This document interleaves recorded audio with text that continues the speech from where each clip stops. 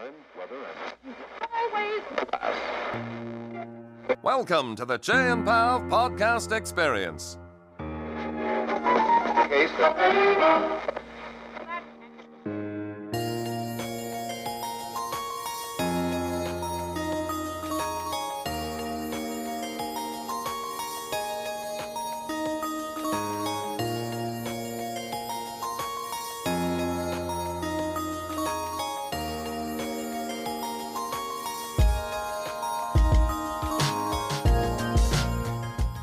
You're listening to the Staff Room Podcast with Jay and Pav. We talk casually yet poignantly about the most relevant topics in teaching today.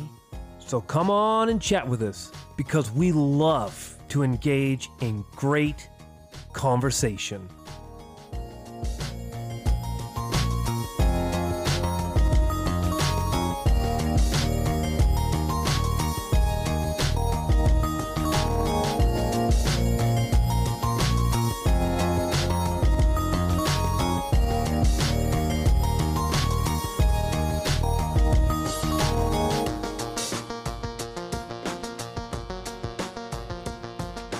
And welcome to episode 90 of the Staff Room Podcast. Our topic today is talking about racism and oppression with our students. These past few weeks have been very heavy with many difficult events that have happened in Canada and also all over the world. As teachers, we've wanted to bring these conversations to the forefront, but in ways that are sensitive and appropriate for our age groups and demographics in the spaces in which we teach. In this episode, we hope to be able to do that. I'm truly looking forward to this conversation, but before we get into it, I should probably introduce myself. My name is Pav Wander. I'm a teacher, an amateur TikToker, and, well, I guess a podcast and radio show co-host. I do have a counterpart, and he's here with me, and he always introduces himself. My old man used to tell me, forgiveness is divine, but never pay full price for late pizza. Oh. And that's quite the resume you got, Pav. I'm just a middle school teacher. That's all I got. And I added the extras for fluff. That's great. You know, we've hit 90, so we can add some fluff. We can pad the resume. So we got 10 more to go? You can't wait to how big my resume is going to be when we hit 100. It's going to be something. But Pav, you brought up this topic this week. Is a heavy topic. Mm-hmm. And it reminds me of a couple things when we want to talk about anti-racism and dealing with racism issues and colonial oppression in our classroom. Is we need not look much further than our classrooms, our communities, our cities, our country. I think one of the things we deal with a lot in Canada is that we point and look at a lot of other examples and often neglect our own and consequently trivialize the vast racism that is embedded in our own culture, in our own communities, in our own spaces. And so you talked about that before, is that it's been a very heavy week sort of building up. And maybe we will talk about some of them specifically, but you highlighted that right at the beginning. And for me, it's just a great reminder as a teacher, you don't need to look too far and away to try to deal and talk and why you need to talk about racism. It's right here. It's right in front of you.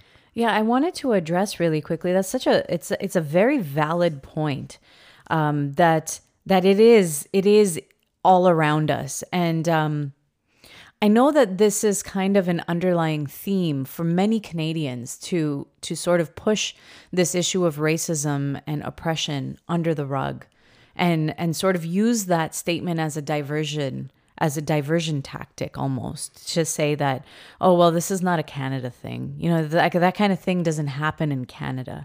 And I reflecting on my youth, reflecting on my childhood, I can recall growing up with that bias. I can recall growing up with, well, that's an American thing, or this only happens in this part of the world. And so if I feel like I grew up with that bias, then imagine that our students are also feeling that perhaps as well, that this is not something that directly affects us. And so we don't really need to talk about it with such urgency as perhaps other parts of the world. But this is, as you highlighted, Che, this is just simply not true. And we've unfortunately had to see that over the past couple of weeks here in Canada with such devastating news, devastating discoveries, and devastating incidences that have happened right here in Canada. And the two main ones that I think are been foundational to sort of want us to talk about it this week was the 215 unmarked graves of Indigenous children at a Canadian residential school. And you can say it's a BC school, but ultimately I think what we all know is that these type of unmarked graves are going to be paramount in many residential schools. And so this has been just, it tears a fabric in sort of any sort of false narrative we've created. And then we had a local Muslim family that was murdered on the street in a hate crime, just plowed over with their car. And you think, well, we live in this fallacy too often that we're distant from all of this because we're Canadians. And it's simply, as you stated, not true. And so we need to be privy. We need to be aware. We need to be engaging in our teaching practices that addresses this racism that is not far away. It is close by. And that's why, that wasn't exactly why. We knew this was on our mind. We know this has been in some of our teachings all week going into it. But I think the time we decided that we wanted to talk about this was, if I had to bring it back to an anecdote, is, you gather a lot of information and there's many different places to sort of inform yourself. And we know where we lend ourselves. We love listening to Pamela Agawa and Kalinda Klein and Debbie Donsky and Jason Toe. These are people that we instinctively trust and value, and they welcome us into their learning spaces. And so Pamela Agawa was on the local news talking about why it was so important to deal with racism with your students. And she dealt with the wide spectrum of age, that it wasn't just solely something for an older kid to try to learn and process, that it was actually our responsibility to make sure we had it embedded in our teachings at a very early age. Now that could look, you talked about that in the opening, it's going to look a little differently. But I think when we get to dealing with sort of these incidents, and we've talked about this in a previous episode about dealing with current events, but when we become only able to react to current events and then try to bring stuff into our space, this is where we don't want to be. We don't want to be reactionary, and we don't want to be thinking that these are sort of token or one-off or extreme circumstances that I deal with now with the anticipation that they won't happen again or that they're somehow unique. Mm-hmm. I think what we come across when we want to talk about racism and oppression and colonial oppression is that it's here all the time. It might be subtle and it may be nuanced. And these gross atrocities may happen, they will happen, but they're not in and of themselves the only thing that needs to be dealt with and content with. As a teacher, it's not for me solely to address this issue, it's to realize that there was work that had to be done beforehand that allows me to deal with these issues. Because of course, talking about racism and anti-racism, it can't solely be about deficit stories and deficit language. You can't simply just decide to bring in tough conversations about racism in our society if this is your first entry point. And I think that's where we wanted to go to. So when we heard that Pamela on the news, we said, okay, let's formulate our own opinions. Let's talk about our own teaching. We've been active in our classroom all week, not even this week, we've been active in our classroom all year on social justice. And these moments were just, again, more moments to engage in critical, necessary conversation, great reminder conversations. Because as you talked about that before, it looks differently wherever you are. And we know, for me, I'm a white male teaching a almost entirely racialized class. And so new vernacular we've been learning from Dwayne Brown was that racialized students of color. Mm-hmm. And because we've been using that expression, that's the expression we've been hearing a lot. But he articulated to us in a conversation that even addressing students as racialized, there's a school of thought that implies that we're all racialized. And so you even go racialized students that are white or racialized students of color. And so even in our own learning, and this is some new learning for me this week, and I just add that on before you dive into the next part. Yeah, and the next part is basically just responding to some of the gems that you have dropped just prior, Che. So thank you for that. We really do utilize this space and this time to consolidate out all of our thoughts, and so this happens in so many different forms, so many different ways. As you mentioned, we've learned from so many people and so many different spaces, and there's information coming at you from every which direction, and sometimes it can become very overwhelming. And so part of the reason why Che and I have these conversations is to consolidate our own thoughts, is to make sense of everything that we've absorbed over this past week or weeks or year or years, and make sense of it all and sort of put it together in a way that is coherent, and that's something that we can now then take back to our students. So I think that what we want to do is discuss where to start, when to start, how to start. You know, there are so many questions when it comes to how do we teach about racism to our students? How do we teach about oppression, colonial oppression? There are so many layers to it. And where does one begin with this? And what should we do? And I'm thinking about a conversation that I had with my 7-year-old son a few days ago. And we were talking about fair and unfair, and something when bad things happen to people. And I know where my headspace was at when I was bringing up this conversation. But my 7-year-old had no idea. And so I sort of brought up the Afzal family that was murdered a few days ago in London, Ontario. And I didn't quite bring it up that way. I said, do you know about the family? Do you know about that family that was out for a walk? And he said, no, I don't know what you're talking about. And so I said, you know, it's something really sad that happened. A family was out for a walk, very much like when we go for a walk outside in the evening or during the day, or when it's nice outside, we go for a walk in the community. And someone drove their car into that family. And they did it because they didn't like them. And so we talked about it. And we talked, and he was very I had to gauge what he was able to comprehend, what he was able to empathize with, and when things became a little bit too stressful for him. I had to really monitor what was happening in that moment, and I wanted to make sure that I didn't overstep some of those sensitive barriers that may have existed. So I wanted to ask him, you know, what do you know about this? Did you talk about this with your teacher? Is there something that you already know about this? And then I sort of kind of guided, I told the story just based on the reactions, the emotions that I was getting from him, so that I would know when and where to stop with the story. And after all of it, he said, well, you know what I think, Mom? I think that the worst decision of all of this story, the worst thing that had happened, the silliest thing that has happened to all of this, was the person who was driving the car.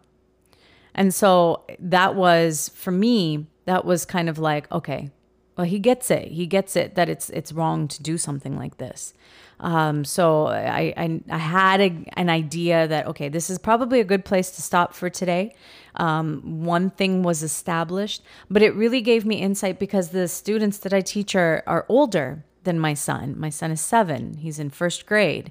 And I probably would be that teacher that I didn't know where to have this conversation with my class of 1st graders. I probably wouldn't have known what to do. And I think that, and I know that every child is at a different stage, and every child is going to have a different understanding of where to go with this kind of a story or this kind of an event. But I was able to sort of gauge in that situation. So it really had me thinking about not only how I would talk to the students that I have in the classroom in front of me on a daily basis, but then as a parent, how am I talking to my children who might be younger? How would I talk to my class when they are a primary class? When you know that this is something that is our moral responsibility to be able to have these conversations with our students. And so this is probably, for me, a more personal reason as to why this was so important. So sorry, Che, I just wanted to drop that anecdote in there. I don't know why you're saying sorry. It's a great anecdote. I jotted down some notes because some stuff I hadn't monitored, or I hadn't monitored, I hadn't paid attention to, or I hadn't thought of. And you talked about, as I was engaging that conversation, I had to monitor and understand that it could go either way at any moment. And there's that level of emotional intelligence that I wanted to get to at some point, but that was the perfect example for it. As a teacher, I got to monitor how the conversation is going, and so I like that. And then I also liked at the beginning is you can't assume anyone knows everything or nothing or where everyone is at in this space. I think we've sort of experienced in our middle school teaching is that students, despite everything that's going on around them, do have their own lives and their own experiences, and they're not all necessarily getting the news or getting the information or emotionally connected to the story yet because they haven't had a chance to digest it or be a part of it yet. So I like the part is that you can't make those blind assumption of where everyone's at, and that just leads me to think this is why the teacher can't. You have to decenter yourself, because ultimately. We know when these moments are going through, we are consuming vast amounts of news and stories and clips. And I like the fact that you prompted your son with questions. Their questions allowed the conversation to manifest, and that allowed you to monitor. So I thought those things were great. And you know what? I don't have vast experience with young children in dealing with these events. And more so importantly, I don't have experience setting up a young classroom space to know what are all the foundational pieces that I've put into practice and used. We know Pamela on the news talked about really engaging in storytelling. And I sort of had this on my own notes, is that the key to being able to talk about racism and oppression is really rooted in culturally relevant and responsive pedagogy. And some of those foundational pieces is celebrating and honoring stories. And then I added some notes. I think we've had this conversation on the side that in certain subjects, it becomes very easy, I think, to embed this type of work. I think of language arts and I think of history as subjects that we naturally gravitate to these type of learning moments, and thus even still compartmentalize it a little bit. And so I had jotted down here, you really need to embed anti-racism, checking colonial oppression through every subject matter, that it's embedded in the curriculum. We had this conversation the other day that a math class doesn't have to have a single computation that day. Mm-hmm. It could be about exploring the different ways different cultures have appreciated numbers, how they've humanized their mathematics. You can embed all kinds of just stories about math and different cultures and identity. And so when it comes time to talk about perhaps an incident that's happened, you have all these foundational pieces. So I had that as foundational, as lots of celebration, honoring stories, but making sure it's not just a token activity. It's not just something around the curriculum. It is the curriculum. And then beyond subjects like language arts or social studies, make sure in our math, in our science, in our art, in our music, these conversations, these questioning, whose story is being erased, what are we missing, how can we honor diverse appreciation of the music, of the arts. These are things that have to happen all the time. And then I wrote the next part was making sure that in that culturally responsive framework is that you check yourself and you inform yourself before engaging in this conversation. And there's a little bit of flow you have to find, because you can't wait until you know everything to dive into these conversations. But you can also not rush into these conversations not knowing anything. And in a concept to learn, you have to be avid. You use that. It's your moral obligation and responsibility to be aware, to look things up, to read, to find YouTube videos, to engage in articles. And learning doesn't mean asking racialized people to guide you through it. You can't just shoulder the emotional burden on them. Teach me, teach me, teach me. No, you actively have to look this up yourself. And so that if you ask a specific question, you can, when I'm thinking about my teaching practice. So there does come that personal PD. I have to be an avid learner myself so that when I need that additional support, then I can ask questions. I had that in there. And then when you go one more thing, and then you can cut me off.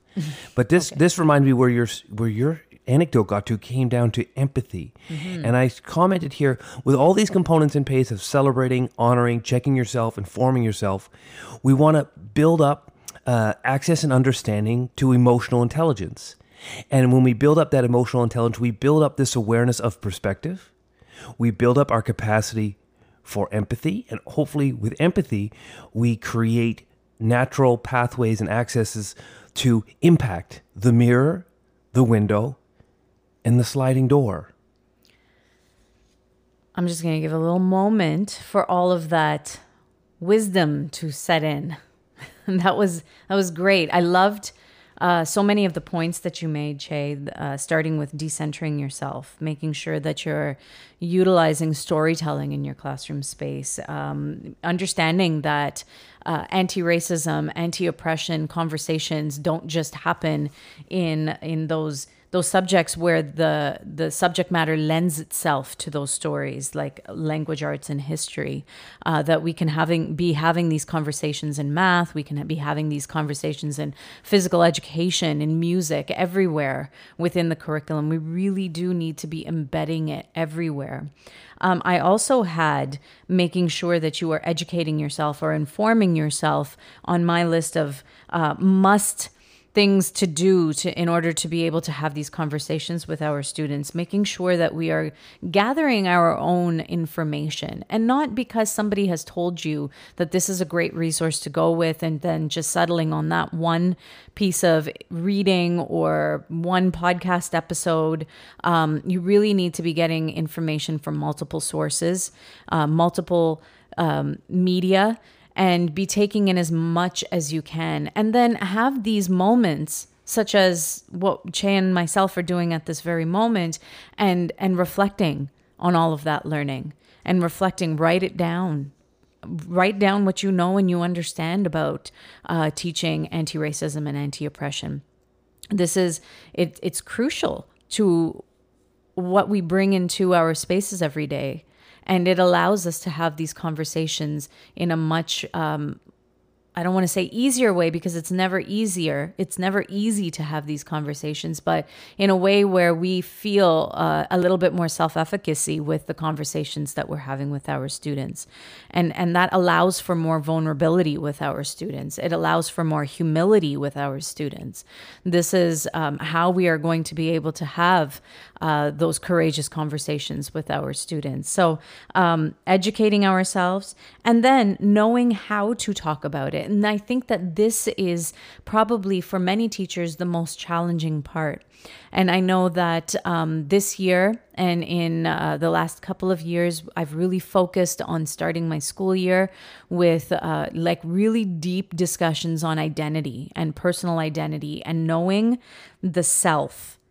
And making sure that we know and understand who we are, where we come from, and what makes us the person that we are before we can engage in understanding the people that are around us. And so this has been a very important thing for me. And this goes beyond things like, what are the holidays that you celebrate? This goes beyond what are the foods that you eat at home. This is more about, what are the naming ceremonies in your culture or in your religion. This is, when you invite people over for dinner, who eats first? Do you serve others before you serve yourself in those situations? This is the dynamics. This is the culturally relevant pedagogy. This is how we are then going to be able to engage with our students throughout the year. And then on top of that, we want to be able to use correct terminology. So language is very important, and not just understanding the language for ourselves, but making sure that our students understand the language. So do a full unit on the language anti-oppressive language. There are lots of websites that are out there. If you just Google anti-oppression glossary, you'll find many sites where people have curated some of those keywords that you want to be able to teach students: bias, equity, equality, knowing the difference between equity and equality, justice, oppression, racism, where all of these words come from and why they have such importance to the topics that we are going to be engaging in throughout the year. So this is something that I've been working on myself, is making sure that students understand these key terms, because we are going to be using them often throughout the year and correctly, and making sure that the students are able to correct others when those words are not being appropriately used, and allowing others to understand that we can't be using euphemisms to sort of show what we are trying to say, right? Let's use the correct terminology. Telling the untold stories, right? Getting to know the other side, putting yourself in the shoes of the underdog. This is another point that I had. Sometimes the stories that we really need to tell are the ones that are not part of the popular media. So we really, and this ties in hand with educating yourself and knowing all the sides of the story. I think that that's a really important key as well. Try not to take shortcuts. But at the same time, understand the emotional intelligence of the students.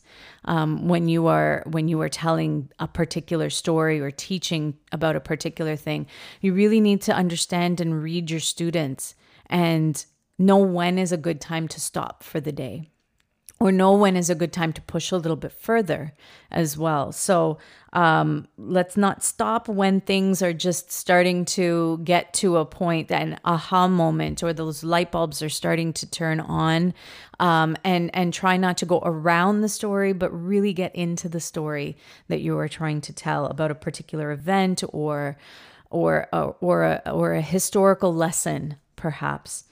And then allow students to make connections, and you yourself as the teacher, as the educator in the space, make personal connections. Take world happenings and bring them into your personal life and say, I experienced something like this. What this allows students to do is to empathize. It allows them to feel the feelings themselves, so they know what it might feel like to go through something like that. And of course, we don't want to trivialize events like this, but at the same time, the empathy portion allows students to really understand the depth of the pain or the discomfort, or really the emotions that go hand in hand with some of the things that are happening, so that students don't get desensitized to these big news events that tend to happen, that will continue to happen throughout their lives as well. So those are just a few additions that I had.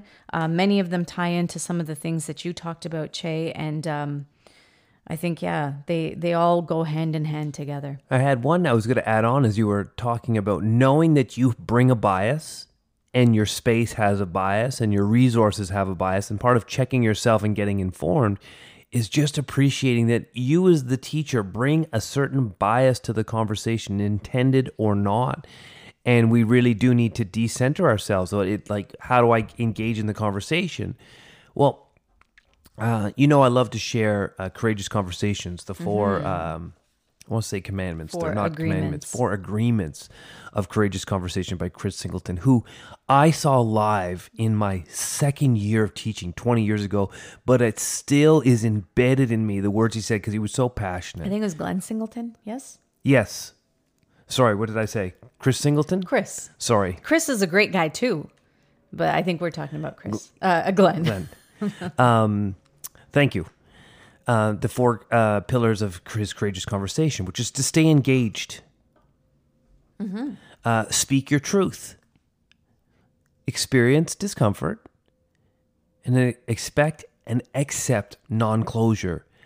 And I always find with adults and with students, when you have these founding principles, it always gives us a place to appreciate our feelings, our understandings, have empathy. Too often, a lot of times, conversations come about speaking our truths and then taking the liberty to speak other people's truths. I think this has always been my favorite one, because it's the one I think that gets just misuse is the wrong word, but I think so often people share their lived experiences and then go on to explain other people's lived experiences. Yeah. And I think one thing I've been really mindful of is I can have my experience, but I want to make sure I'm not erasing others by assuming any sort of claim that I know your experience and I could speak on your experience. And so that was always an important one to me. And then it leads into these conversations is I wrote down here, stay current, stay local. And those ties and those pathways to the more historical colonialization, historical racism, they come from the local stories, the current stories. I've always found that when you start far and away, you disconnect and you sort of dishonor your moments in your space, and you create this fallacy that it can't be happening close by. And so I've always actually liked to work the other way, or I've built to try to work the other way, that I want to talk local. I want to talk the here and now, and then reach back to those spaces. And I can give an example on the 215 children that were found unmarked graves at the residential school. And so we talked a little bit about that. But at our local university, they had torn down a statue. And so I took that picture and I put it in a Jamboard, and I put the Jamboard multiple times. What do you see? What do you infer? Make a hashtag about this. Share another picture associated with this. And then I added another one. And what it did was I asked, where was this? And we made that, it was a local connection that despite it being Canadian and being BC, there was still a disconnect. So I set up this situation to really bring the conversation local, but I didn't guide the conversation. I just had those guiding prompts. And the level of engagement and the amount people were finding, and then the conversation, so the amount of pictures people found related to that was intense. And then I think I asked them to, what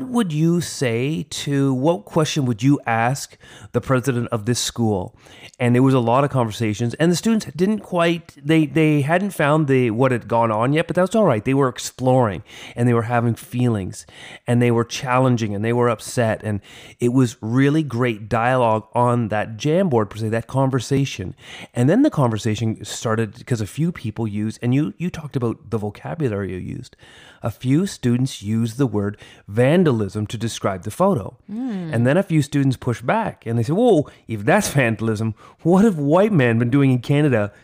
Oh. That was it. It was just like, because we were picking up vocabulary that had come out more often. And, people saw this statue being spray painted and torn down and the head knocked off as vandalism. Can I give a little bit of a backstory to the statue itself? It belonged to Egerton Ryerson, who was instrumental in the creation of the residential school system here in Canada. And Ryerson University is named after Egerton Ryerson, and his statue is up, it was up in front of the university or somewhere close by. And this is the statue that we're talking about here. And so that conversation piece, that access, it came back to really core principles of great teaching: exploration, questioning, where you decenter yourself. And so the students fully engaged, they engaged in more conversations. Behind that, though, was, of course, that we had been talking about this extensively throughout the year. But I just wanted to add those moments on where how I like to use current and then work back to sort of the bigger historical and not try to go the other way. Because I often find that if we try to go to these historical reference points, we just trivialize what's going on in our communities. And I think, especially with the London incident just this week, it's just, this is in our community. This is right beside us. This is in our classroom. We need look no further for racism. I think that that's a very poignant place for us to take a little bit of a break, Che. I think that we've, as we mentioned at the start of this episode, it's quite a heavy one. It's a difficult one, but it is a very necessary one. And we felt that it was necessary enough for us to, after this couple of weeks that we've had some successes, we've had some failures, we've had some moments where we thought we wish we could do that again a little bit differently.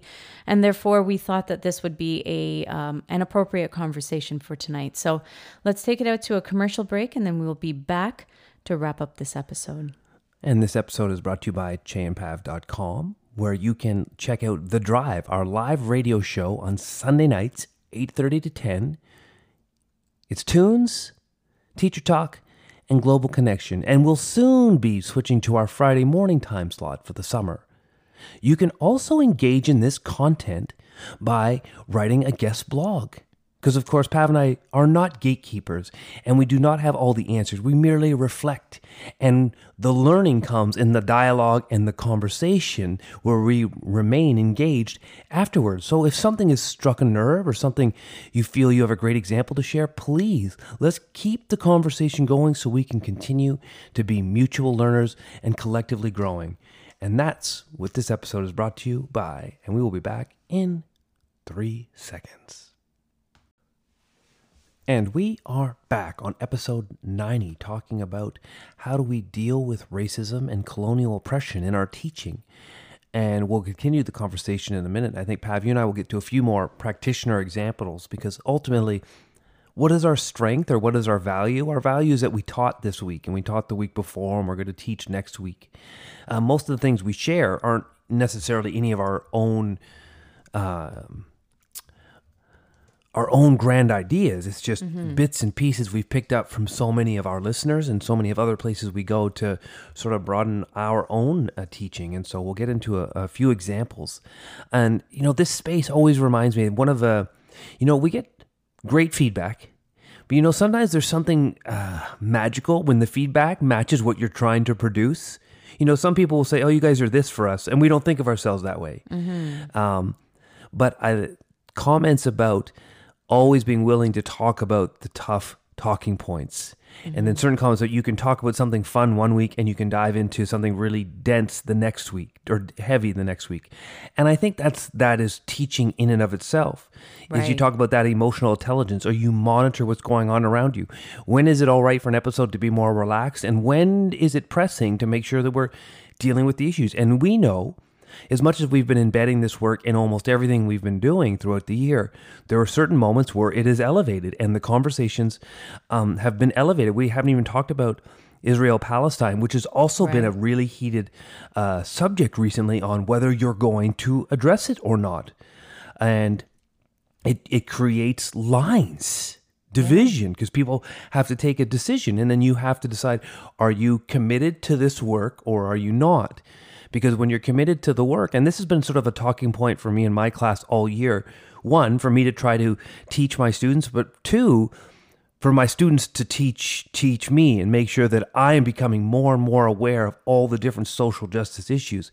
And the ones that have sort of got my attention or ones that I'm fixated on, I have to make sure I'm not ignoring others because I'm fixated solely on certain ones. And I think that's been part of our collective growth, is that idea of making sure if you're committed to social justice, then you are committed to all social justice, whether you have a sort of personal connection or not. You have to have that empathy, that part of that emotional intelligence. And so I shared that experience before break about using photography as a great access point to bringing up something local, or using local connections, decentering myself, allowing students spaces to ask questions. And we talk about conversation paths. Sorry, I'll get to yours. Conversation doesn't always have to be an oral conversation. When we say have a courageous conversation, there can be multiple ways. Because we know in our classroom, when you engage in sort of hands up, it often becomes the first or the loudest to respond.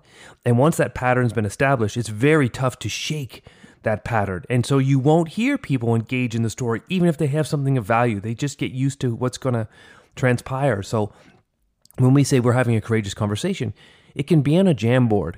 It can be in a little suggestion box. I know in my classroom face-to-face, I always had that Tough Talk Thursday bin where people would come and they could just drop a suggestion if they wanted to talk about something and went in there. And so we would bring it up once a week and to go through the bin and what had been brought up, what did we want to talk about? And so when we talk about courageous conversations, we want to differentiate. We do want to find multiple ways to engage in that conversation and not fixate and say we're having a conversation. It means that we're all sitting around having that conversation. That conversation manifests in many different ways. Pav, you've done some great stuff in your class this week. And by great stuff, I mean heavy stuff, important stuff. You want to share a couple of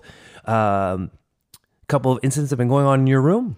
Yeah, I would love to actually, and I have to highlight that often when I do things in my class, I'm just throwing spaghetti at the wall and hoping that something sticks, right? Like it's never, and I don't want to say never. It's often very intentional, but sometimes it's not, and that conversation just kind of manifests organically. But what I do like to do always is start with opening up the dialogue and allowing the students to ask the first few questions, and then directing the conversation that way. And I actually never really reflected on the fact that I do that. I have a new co-teacher in the class as of about, I don't know, a month ago or so, and she actually pointed that out. And you talked about feedback, right, Che? You talked about receiving feedback from people who are listeners and hitting those points where, we're trying to do this and people recognize that we're trying to do that and they appreciate that. So I received some feedback to say that I really enjoy the way that you engage the students. And I never had really given it any thought. This was just my comfortable way of accessing the information within the classroom, is putting something out there, a topic, and allowing that processing time for students to respond first, so that I know where to take the conversation. And it's not presenting the information right away and not saying, well, this is what happened, and so let's talk about it. It's saying, what do you know about this? And bringing it up in that way so that we can start organically from wherever they are. That's really essentially how you can meet them, is determining what they know about a particular situation. This is why photography, images, pictures are so important, because they invoke reactions. And so the reactions are often very intuitive. They're very emotional. And that is often a great place to start. When I did the statue photo, I didn't identify that it was local. It came up in the exploration. I see, yes. Which reminds you were telling about that, is get those students access. Part of that assignment was share with me something you found.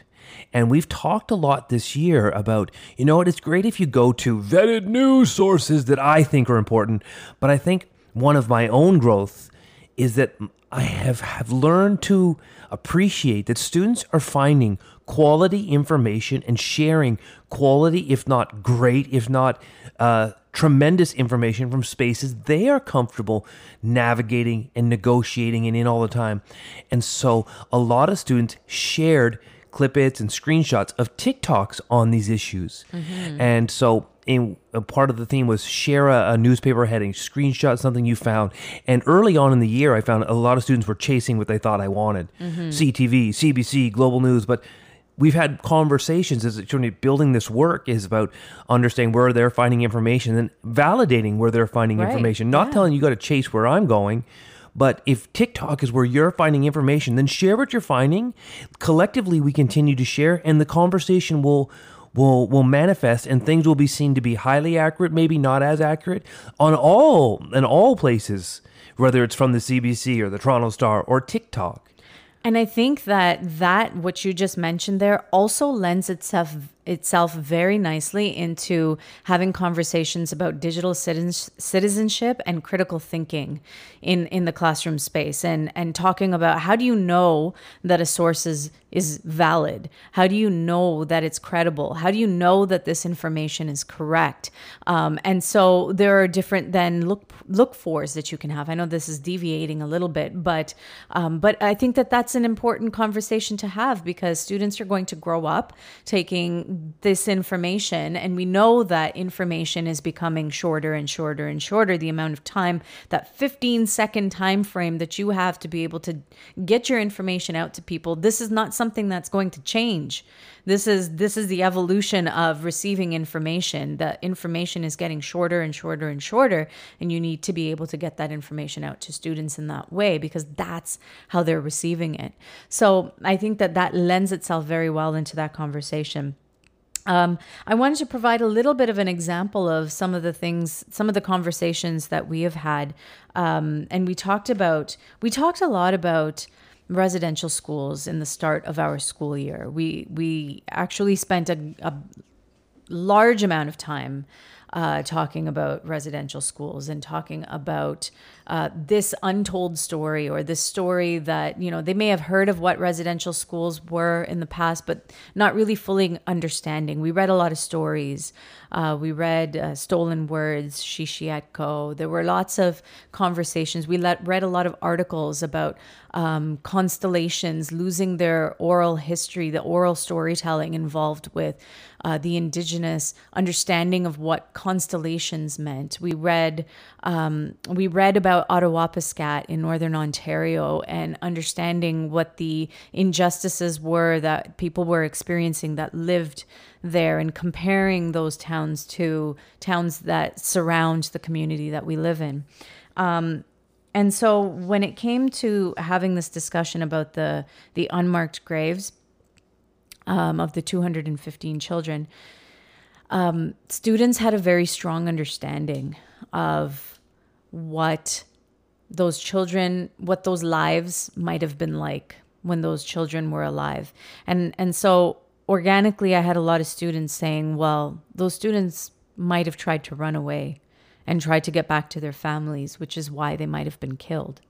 And there were a lot of conversations about that. And then when you were talking about the first and the loudest, I have a first and a loudest. And a lot of students in the class tend to not speak because they know that there's always going to be something that is said and brought up, which can be a deterrent in some ways, but can also be a conversation starter in other ways. And in this situation, it was a huge conversation starter because the student had mentioned, well, how are you going to tell me that people didn't know about this? This is obviously not a secret. People knew about this. This is just getting out to everybody else now. Obviously, people put those children in those graves, so they knew about this. And why haven't we heard about it until now? And that was such a huge talking point for so many students. It was almost like a light bulb going off with the students, and allowed for opening up of more dialogue and more conversation, and then really sharing about what they thought might have happened, and then bringing up the point that, well, these kinds of graves might exist at every residential school that exists in Canada. In fact, they probably do. And so we talked a lot about that as well. And so it was absolutely a very organic conversation, which stemmed from something like a very simple statement. And all of this sort of came from there. And so that there were lots of great conversations happening in the class. None of them were really like planned out like a lesson plan. Like, first I'm going to talk about this, talk about that. It was very much based on where the conversation went. And I wouldn't have been able to have that conversation. I really want to highlight this point. I wouldn't have been able to had this conversation with the students unless I had done my own learning first, because I wouldn't know where to take that conversation next. It would make me, maybe as a teacher, uncomfortable and say, I think I need to stop now because I don't know where to take this conversation next. And so that for me was a really big point, and I'm very glad that I had done some reading beforehand. Pav, and also it's a great example of all the work you have been doing all year long. Students were able to engage in the content. Students made these very empathetic conversations, poignant comments about they must have known they were trying to escape to get back to their families, because you had embedded that in the learning throughout the year. So there was a place to now bring these conversations. This has been a rich conversation. Before we go into a little swag bag and give you a little quote, just a reminder that we're not gatekeepers. We're just two practitioners, and we're sharing, things that have worked with us or things that haven't worked, and sort of how our own learning is manifested at this space. Does this mean that we're done growing? No, the learning is later. The learning is with the feedback. The learning is with the comments. When you say, well, Che and Pav, did you consider this? What about that? Have you read this? That propels our learning. This is the reflection. And of course, reflection in and of itself does not guarantee growth. And so we welcome and are glad that you join us in this space to continue the conversation, to collectively grow together. And sometimes our episodes are more playful, and sometimes you've got to be responsible. The moral obligation to deal with what's in front of you right here and right now, and certainly in Toronto, in Canada, to the privilege to be able to say, I don't need to talk about this right now, is indeed the essence of privilege, or the ability to be able to say, I don't need to talk about this, would of course be privilege in and of itself. So Pav, how about a quote from you? And then I'll take us out with a little swag bag. That sounds great, Jay. And the quote that we decided on for today is actually a very famous and common one, especially lately. I've seen it often in social media. It's by Desmond Tutu. Quote, "If you are neutral in situations of injustice, you have chosen the side of the oppressor." End quote. Powerful quote to remind yourself when you decide, well, maybe I shouldn't bring this up. That is in itself privilege, and that maintains the system. It maintains the oppressor's oppression. That's right. And if we want to disrupt that, we really need to be having these conversations of social justice with our students. Because as some of our other learning is, when you're a disruptor, what are you putting at risk? And ultimately, to be a co-conspirator does mean we have to put something at risk. That is virtually the definition of disruption. And we've had this conversation before. People love to call themselves disruptors or they love to preach they're taking a risk, but are you really taking a risk? And then do you trivialize the people that really do take risks? And I would not project and say that I am a disruptor yet. I gotta produce a lot more receipts. This is growth for me, and this is a new place I want to be in, and I'm growing and I'm getting better every day. But I see the works of other people and I'm like, oh no, don't call me a disruptor. I want to be what you are, and I'm monitoring and I'm checking myself and I'm doing my bit, but I don't quickly ascend to say I'm a disruptor. I haven't done that yet. I don't know if I've ever risked anything yet. Absolutely. All right, let's get to a swag bag. Okay, this episode has been about how and why do we talk about racism and colonial oppression. And I think one of the first points we had was that this work really talks about celebrating and honoring stories and identity all the time, regardless of age, regardless of curriculum. And sometimes when we lend itself to theme days or when we lend itself to merely language arts, we compartmentalize it and we want to embed it in everything. There are conversations about oppression, colonial oppression, to be had in race, to be had in math, to be had in science. So we want to embed this conversation everywhere with that asset lens. It's about honoring identities and lived experiences that'll put us in a place that we can deal with the oppressive tendencies later. I had that celebrate component. Embed, celebrate. We want to make sure we're honoring achievements and growth, and so that we're not talking with a deficit lens. Our first access point into talking about racism should not be with a deficit lens. We need to build everyone up, celebrate their personal successes, celebrate their cultural successes in your space. And I had this last one, was the idea of staying local, staying current. The history and those gateways to those vast important stories, they will come. But often if we start far away, we create a false sense of security and reality of what's going on in our spaces today. And I think this episode has really been spurred on by the events of what's going on in Canada. And as Canadians, we need look no further than Canada, our communities, our classrooms, to find oppressive behaviors that we need to disrupt. We need to put something on the line in order to be true disruptors, true dismantlers of this oppressive system. And you've been listening to episode 90. How do we talk about racism and oppression with students?